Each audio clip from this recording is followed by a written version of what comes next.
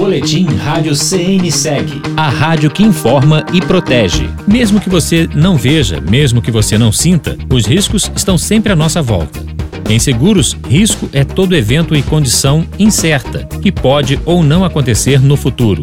É o motivo principal da contratação de um seguro. O risco pode ser eventual, como a queda de um raio, ou certo, como a morte. Existem ainda os riscos excluídos, que são aqueles que as seguradoras não assumem, como, por exemplo, a ocorrência de um tsunami no Brasil. Para cada risco que uma pessoa ou uma empresa ou bem possa correr, existe um seguro adequado para garantir a sua proteção.